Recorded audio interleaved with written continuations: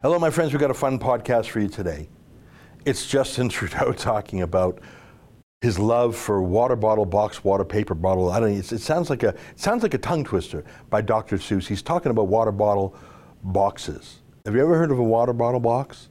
Trudeau apparently has, and I think I actually found it on Google what he's talking about. Either that, or he's still coming down from just a really big marijuana bender. I mean, remember the guy is it called a bender? Remember the guy said he still smokes pot since becoming an MP? Why would you doubt him? Anyways, I go through his explanation about water bottle boxes, and I give you my thoughts on that. Hey, before I get out of the way and let you hear that, do me a favor and become a Rebel Premium subscriber. It's $8 a month or $80 for a year. You get access to the video version of my show. You got to see the video today. We got some clips you want to see. And you get access to Sheila Gunn-Reid's show and David Menzies' show. And, of course, we get the $8 a month so we can help do these fun shows for you. All right, without further ado, here is a probably stoned Justin Trudeau talking about water bottle boxes. You're listening to a Rebel Media podcast. Tonight, hey, would you like a nice, cool box of water to drink? It's June 12th, and this is the Ezra Levant Show. Why should others go to jail when you're the biggest carbon consumer I know? There's 8,500 customers here, and you won't give them an answer. The only thing I have to say to the government about why I publish it is because it's my bloody right to do so.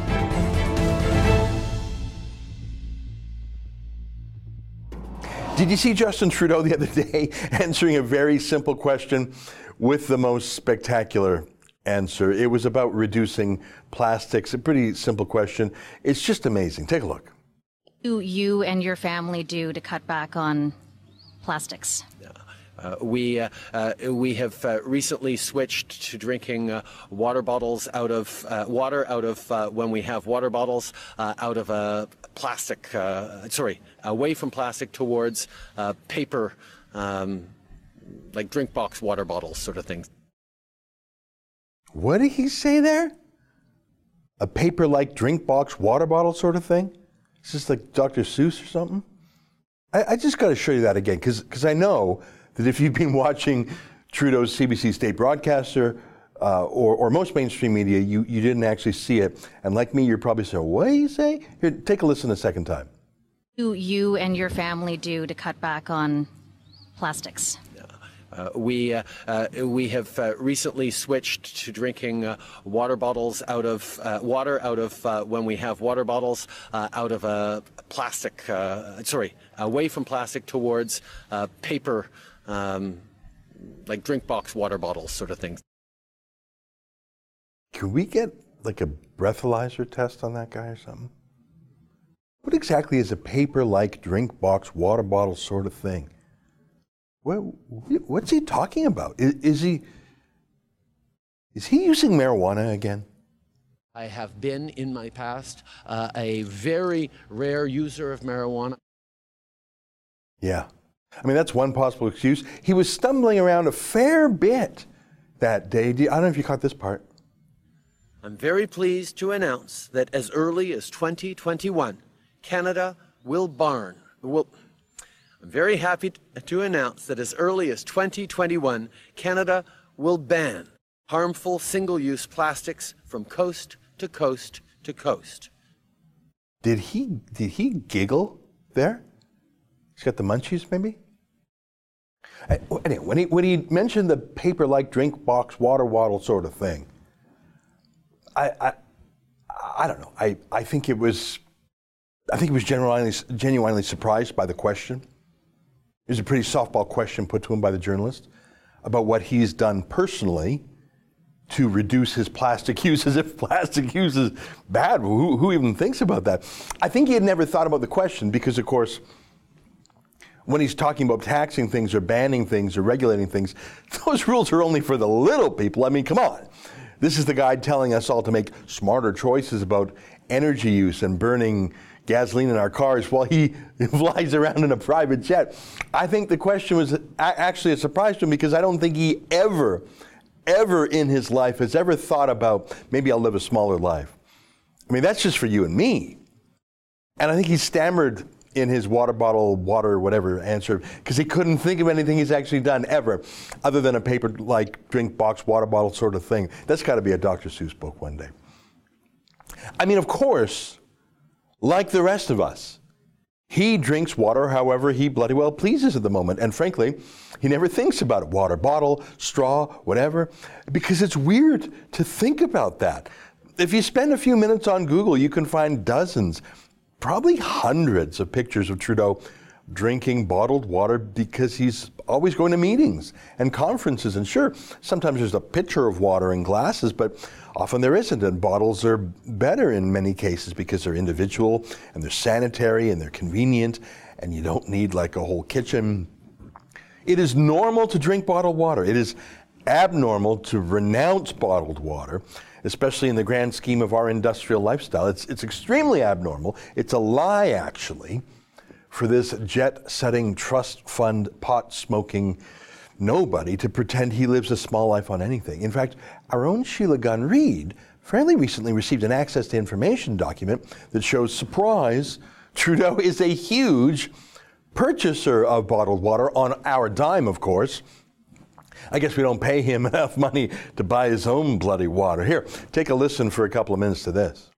Now, in that exclusive access to information package, there were expensive trips to the Nespresso boutique and multiple purchases at different expensive health food stores totaling thousands of dollars. And one expense stuck out for me back then, especially considering Trudeau once co-authored an op-ed in the Toronto Star back in 2008 titled "The Case Against Bottled Water." You see here, the Trudeau family in just 1 month, according to their own expense claims, spent over $300 on bottled water. You can see the bureaucrats have blocked out what brand they were purchasing for the Trudeaus in the submitted grocery store receipts, but they have identified these expense claims in the summary sheet as water. That's water bottles, friends, not, as Trudeau says, paper-like drink box, water bottles sort of things, because that's just something Trudeau made up on the spot because he's a complete and total BS artist. The Trudeaus spent $300 a month on bottled water. The expense forms don't lie. And then Trudeau just announced today that you and I can't use plastic forks anymore when we picnic. Yeah, you got to watch that whole video. Sheila did a great job. $300 a month on bottled water. You know, we buy bottled water here at the office for our staff. We don't spend $300 a month on water, and there's almost 20 of us here at our office. How does Trudeau spend $300 a month for his own household? To buy 400 half-liter bottles of water from Costco is $6.39 delivered. That's 16 cents a bottle. If we spend $300 a month on water, is my math right? That's 1,800 bottles of water per month. There's only 20 weekdays a month. That would mean we'd go through almost 100 bottles of water a day. We'd all have to be drinking 5 half-liter bottles of water a day. I don't even think that's possible. How does Trudeau do it with his small family? Well, that whole paper-like drink box water bottle sort of thing, I think it actually might be a real thing. I didn't know this. There's something actually called boxed water. It's actually, as you can see, called Boxed Water is Better. And they sell boxes of water, and they have all these glamour shots of people drinking water out of boxes. Boxed water is better. It's written right there on the carton. So you can not only virtue signal to anyone around you what a thoughtful snob you are, but it's obviously targeting people like Trudeau who constantly need affirmation. They constantly need flattery, even from an inanimate object. It's perfect for a trust fund ne'er-do-well pot smoker like Trudeau, who needs his narcissism fluffed up all the time. Imagine actually needing to be told, buy a carton of water that you are better than others around you. This was made in a lab just for Trudeau. But you have to pay for that snobbery. I showed you that 40 half liters, or so 20 liters of water from Costco, is $6.39 delivered. Well, the boxed water people, look at this. They will sell you a 12-pack of 1 liter bottles. Do you see it down there at the bottom? For $35.74 US. Now, this is just water, by the way. There's no medicine in it. There's no vitamins. There's no sprinkles of gold or diamonds. It's just water. It's not even added things. It's not even bubbles. It's just water in boxes, and it's $35 US for 12 liters. That's about 46 Canadian dollars. Oh, and shipping. They actually ship you the water. They ship it for miles. They ship it. Now, normal people get water from a tap or like from a Costco bottle of water, whatever. It's a convenience item. Imagine shipping. Not just the additional cost. I mean, shipping 12 liters. That's what, about 25 pounds of water? So I can only guess the cost of the shipping. But this is supposed to be environmental or something. You're shipping water, a little personal shipment of water. Ding dong, your water's here. Oh, thanks, man. This is $46 worth of water and $40 shipping, $100 of water. Maybe that's what the Trudeaus are doing. But let's get back to the reason we're all talking about this joke. Because Trudeau says we have to ban what he calls single-use plastics, like bottles for bottled water. So he was asked what he's doing personally, and he stammered a bit, and he said, well, I'm using boxes of water. I think that's what he meant by all this. Now, you know what a box is, right? He's talking about a Tetra Pak. You know what that is, right?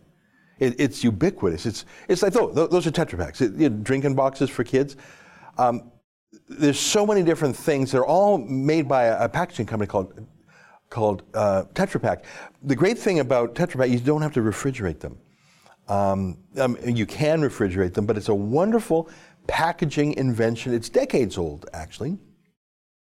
Have you ever ripped open a Tetra Pak, like a drinking box like that? I'm sure you have. Or even just looked at the little hole in it when you pierce it with a plastic straw.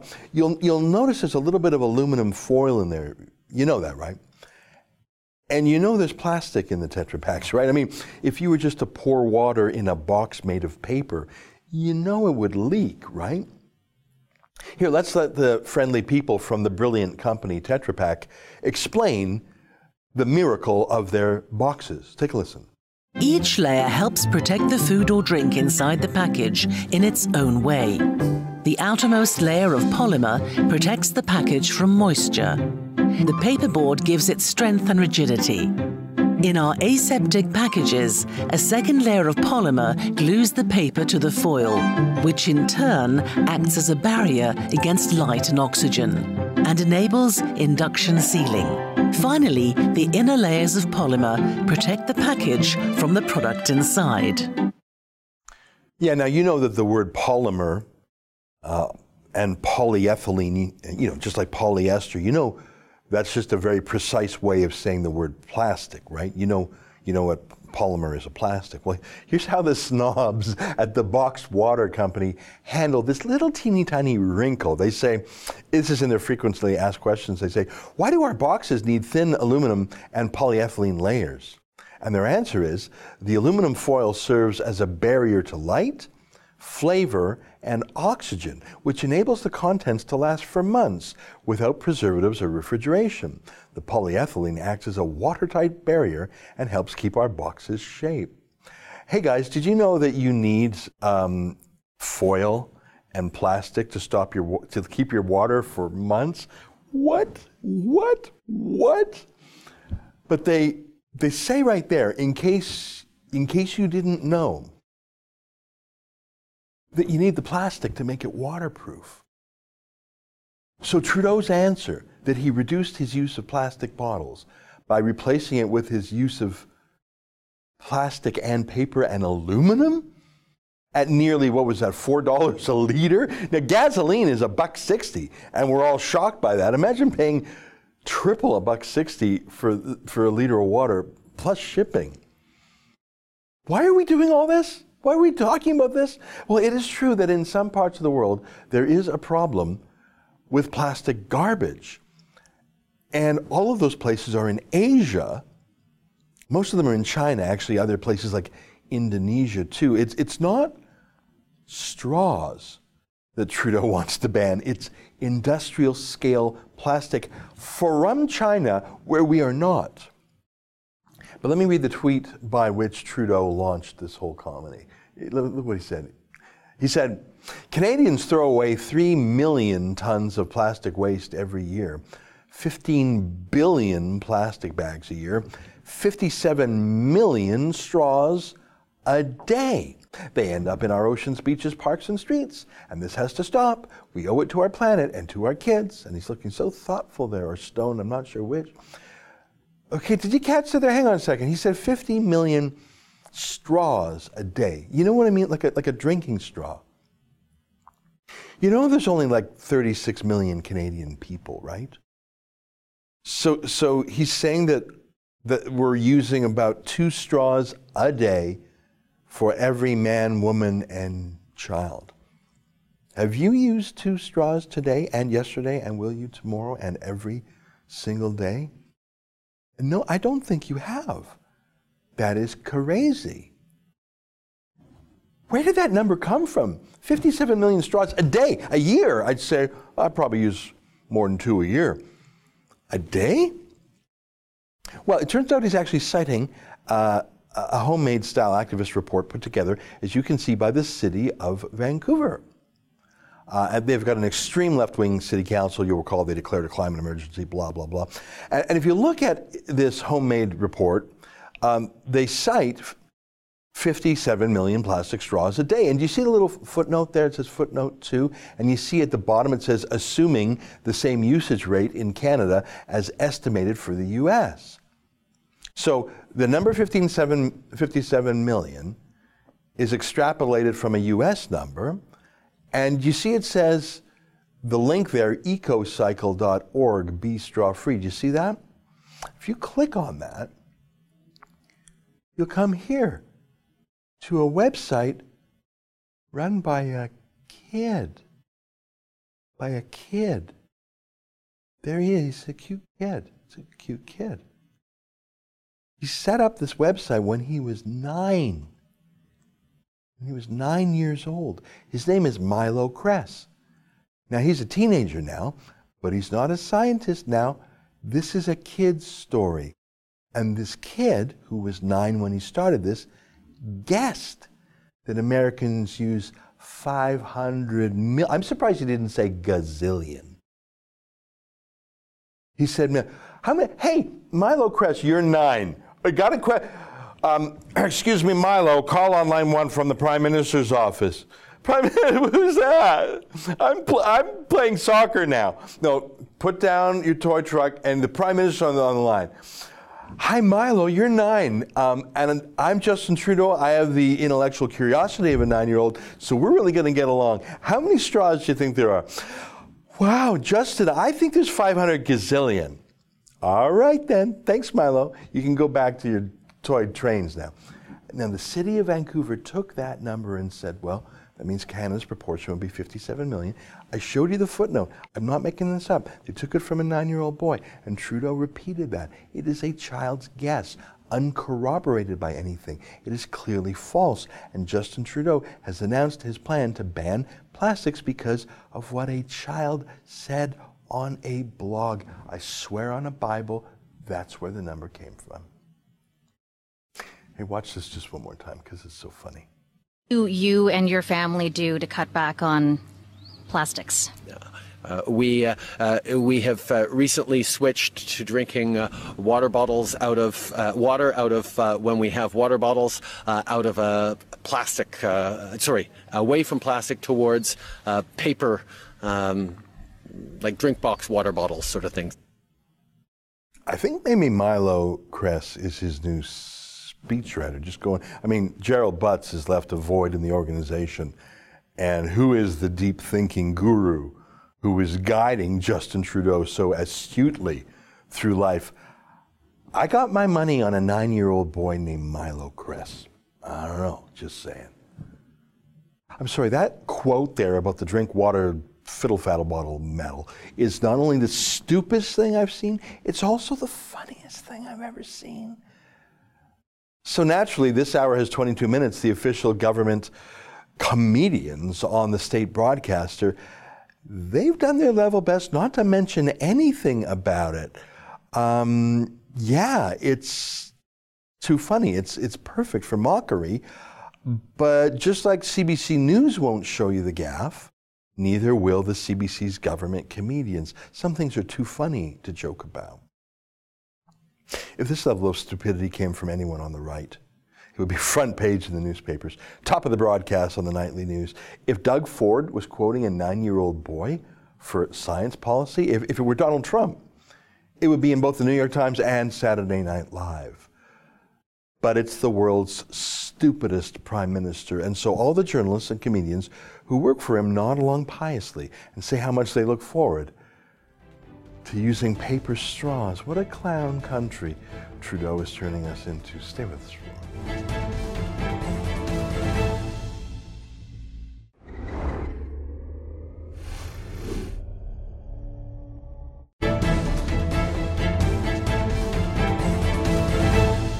Well, when we were kids, we used to dress up sometimes as cowboys and Indians. But if you were to go to a costume party dressed as an Aboriginal person wearing a fringed leather garment and a headdress, that would be intolerable these days. You would be accused of cultural appropriation. I don't know. I don't think people who call their sports team the Red Men, as my high school team was called, I don't think they called them that in a disparaging way. No one names a sports team after something they don't admire. But alas, that's out of fashion. But what about when the Missing and Murdered Indigenous Women's Commission did some cultural appropriation of their own? When they took the word genocide, that historically is only applied to massive, systematic extinguishment and ethnic cleansing, like the Jewish Holocaust in the Second World War, like the Armenian Holocaust at the hands of the Turkish Muslims. What happens when a slow-motion crime wave of Aboriginal murders that the police say are overwhelmingly committed by men in their lives, spouses, even family members?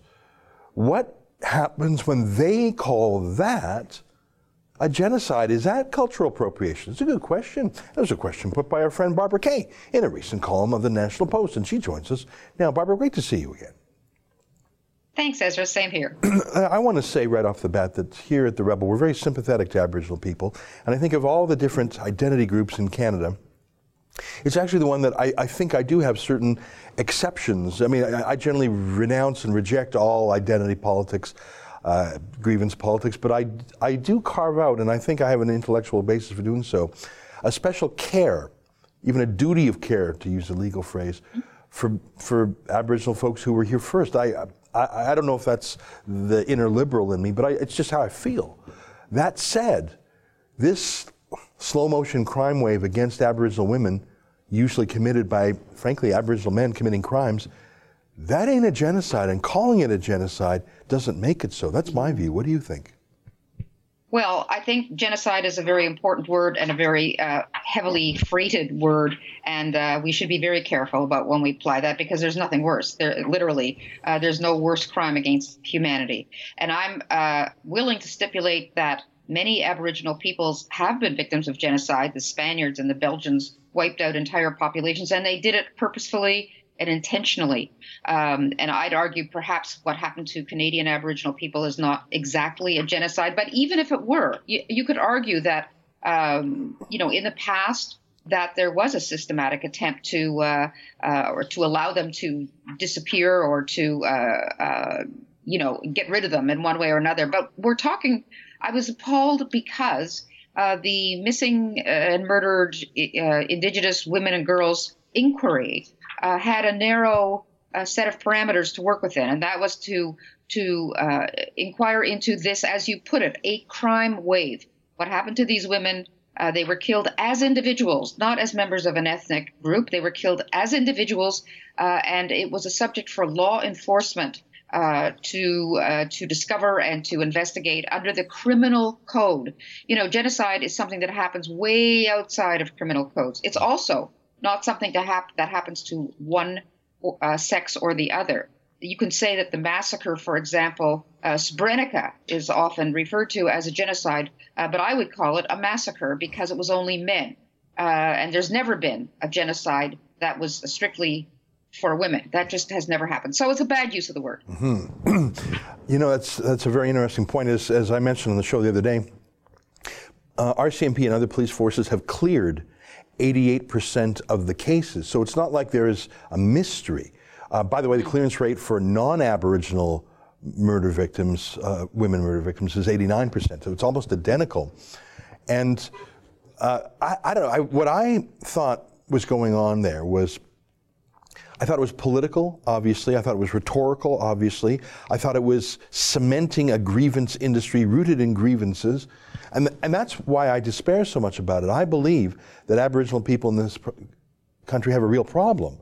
The problem is economic lack of opportunity, health problems, substance abuse problems, violence. There is a real problem there.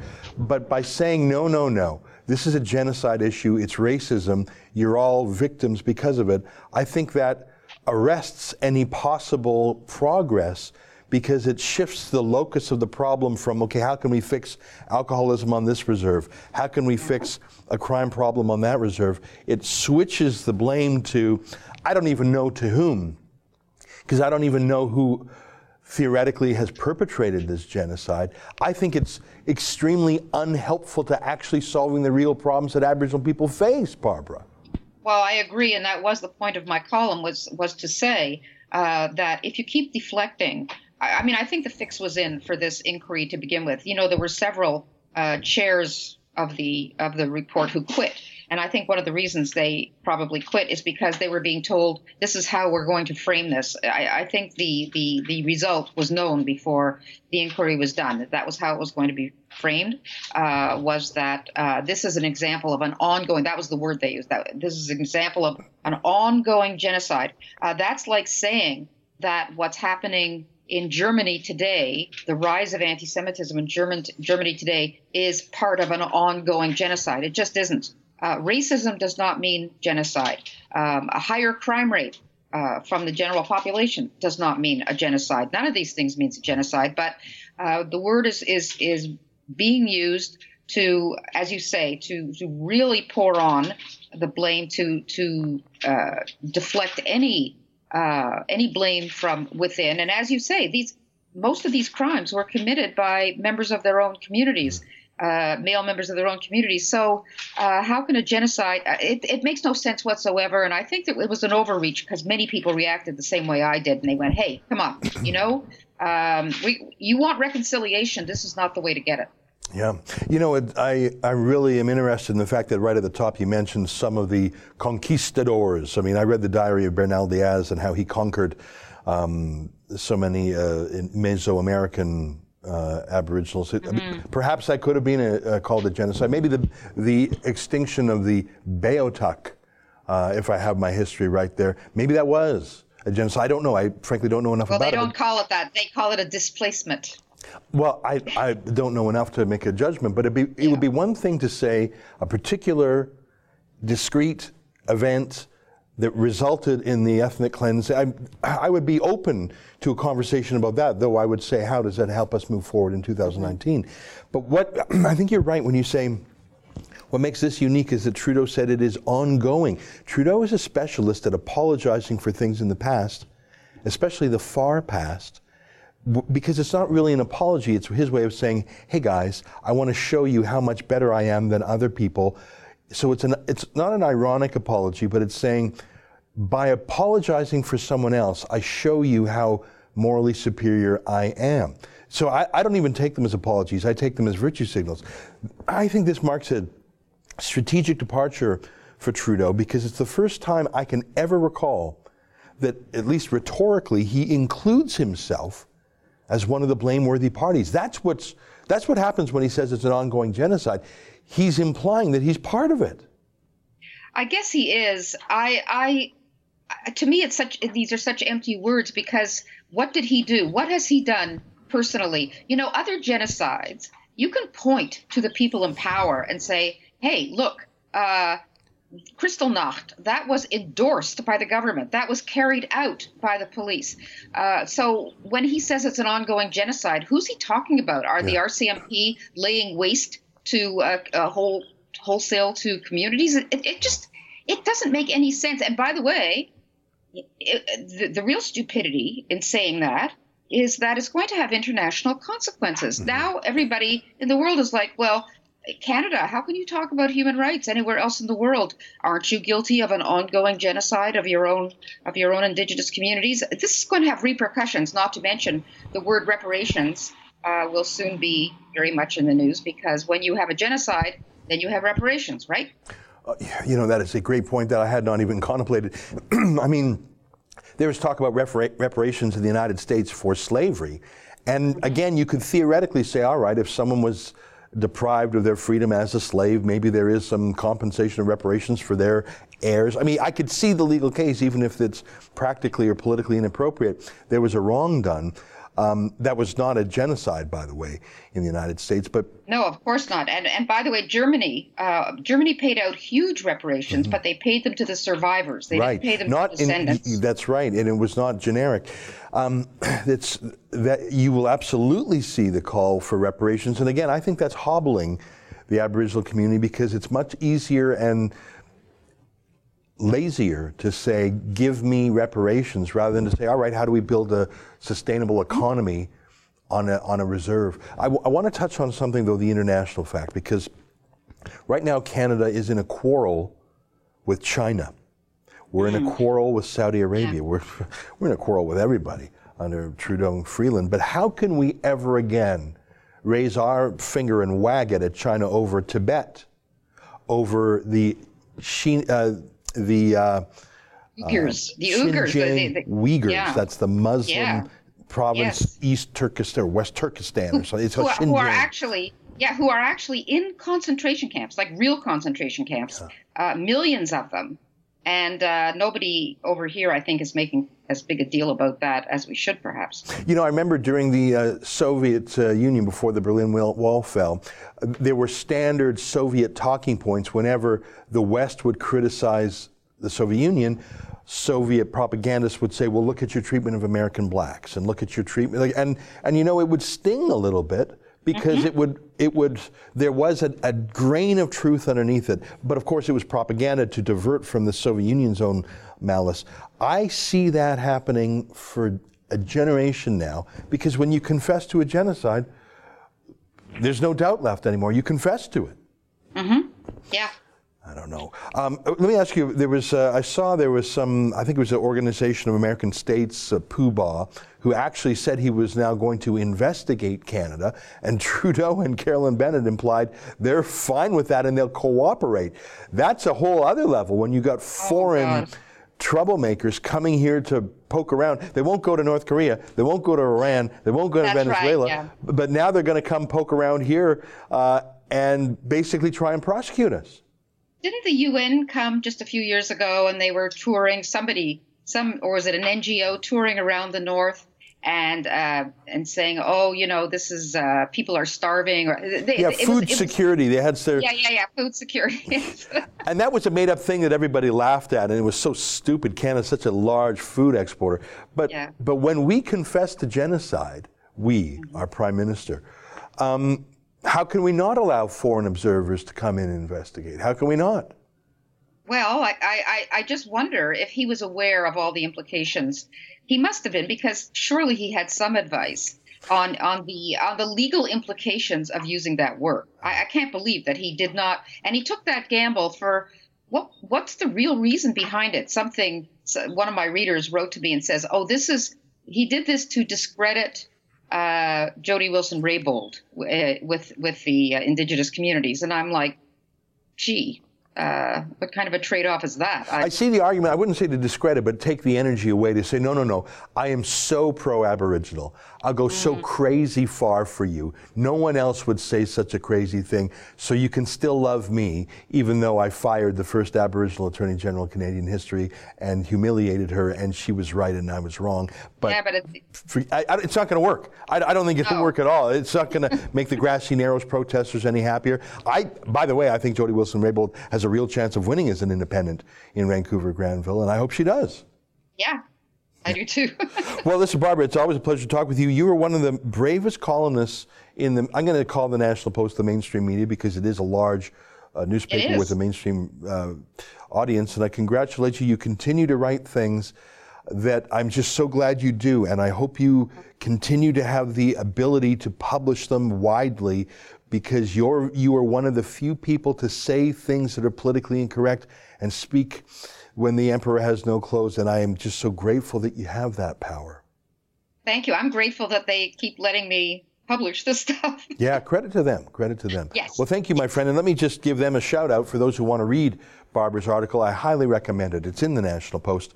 The headline is "Genocide Appropriation Makes Reconciliation Harder." And it's just an outstanding read. Great to see you, and we'll keep in touch. Thanks, Barbara. Thank you, Ezra. All right. Stay with us. More ahead on The Rebel.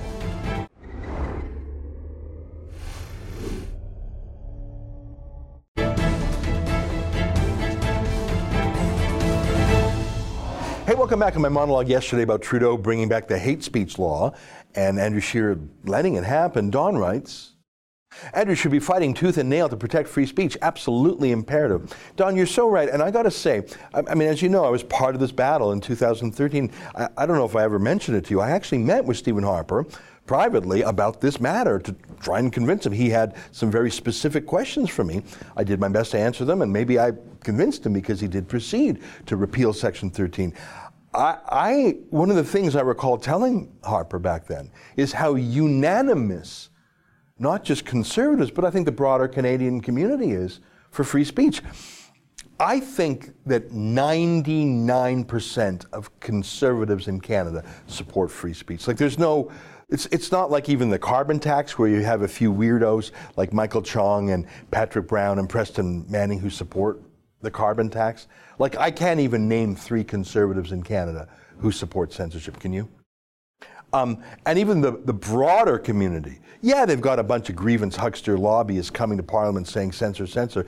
But even still, most normal Canadians, and even liberals of good faith, and even not hyper-partisan journalists, everyone knows free speech is the way. It's the Canadian way. It's our Canadian values. It's Section 1 of our Bill of Rights, Section 2 of our Charter of Rights. This isn't hard.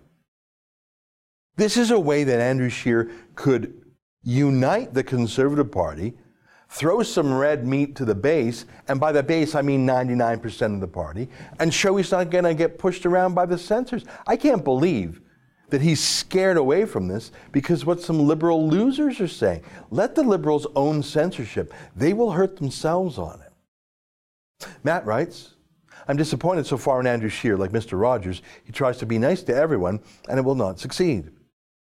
Listen, I know there's a difference between elected politics and punditry. I'm not worried if I don't persuade 50% of the people because I'm not going to lose an election. So I don't have the same mission as a politician, which is to get elected. But and I believe that there are some, sometimes you have to choose your battles. But my God, this is a battle to choose. As I just said a moment ago, this is unifying not only for the Conservative base, it's energizing for the Conservative base. It takes on a real concern amongst Conservatives these days that our side is being censored. And you really think that outside the echo chamber of Parliament's Justice Committee, do you really think that Canadians, even new Canadians who are allegedly represented by these censor lobbyists, do you really think most people who came to Canada from the third world, where they have censorship, are saying, yeah, I'm totally for eroding the freedoms that make Canada great. Woo, I love the government making decisions for me.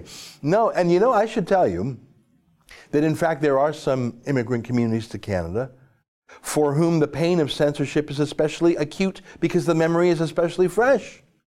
I know this from any people I know from the former Soviet bloc.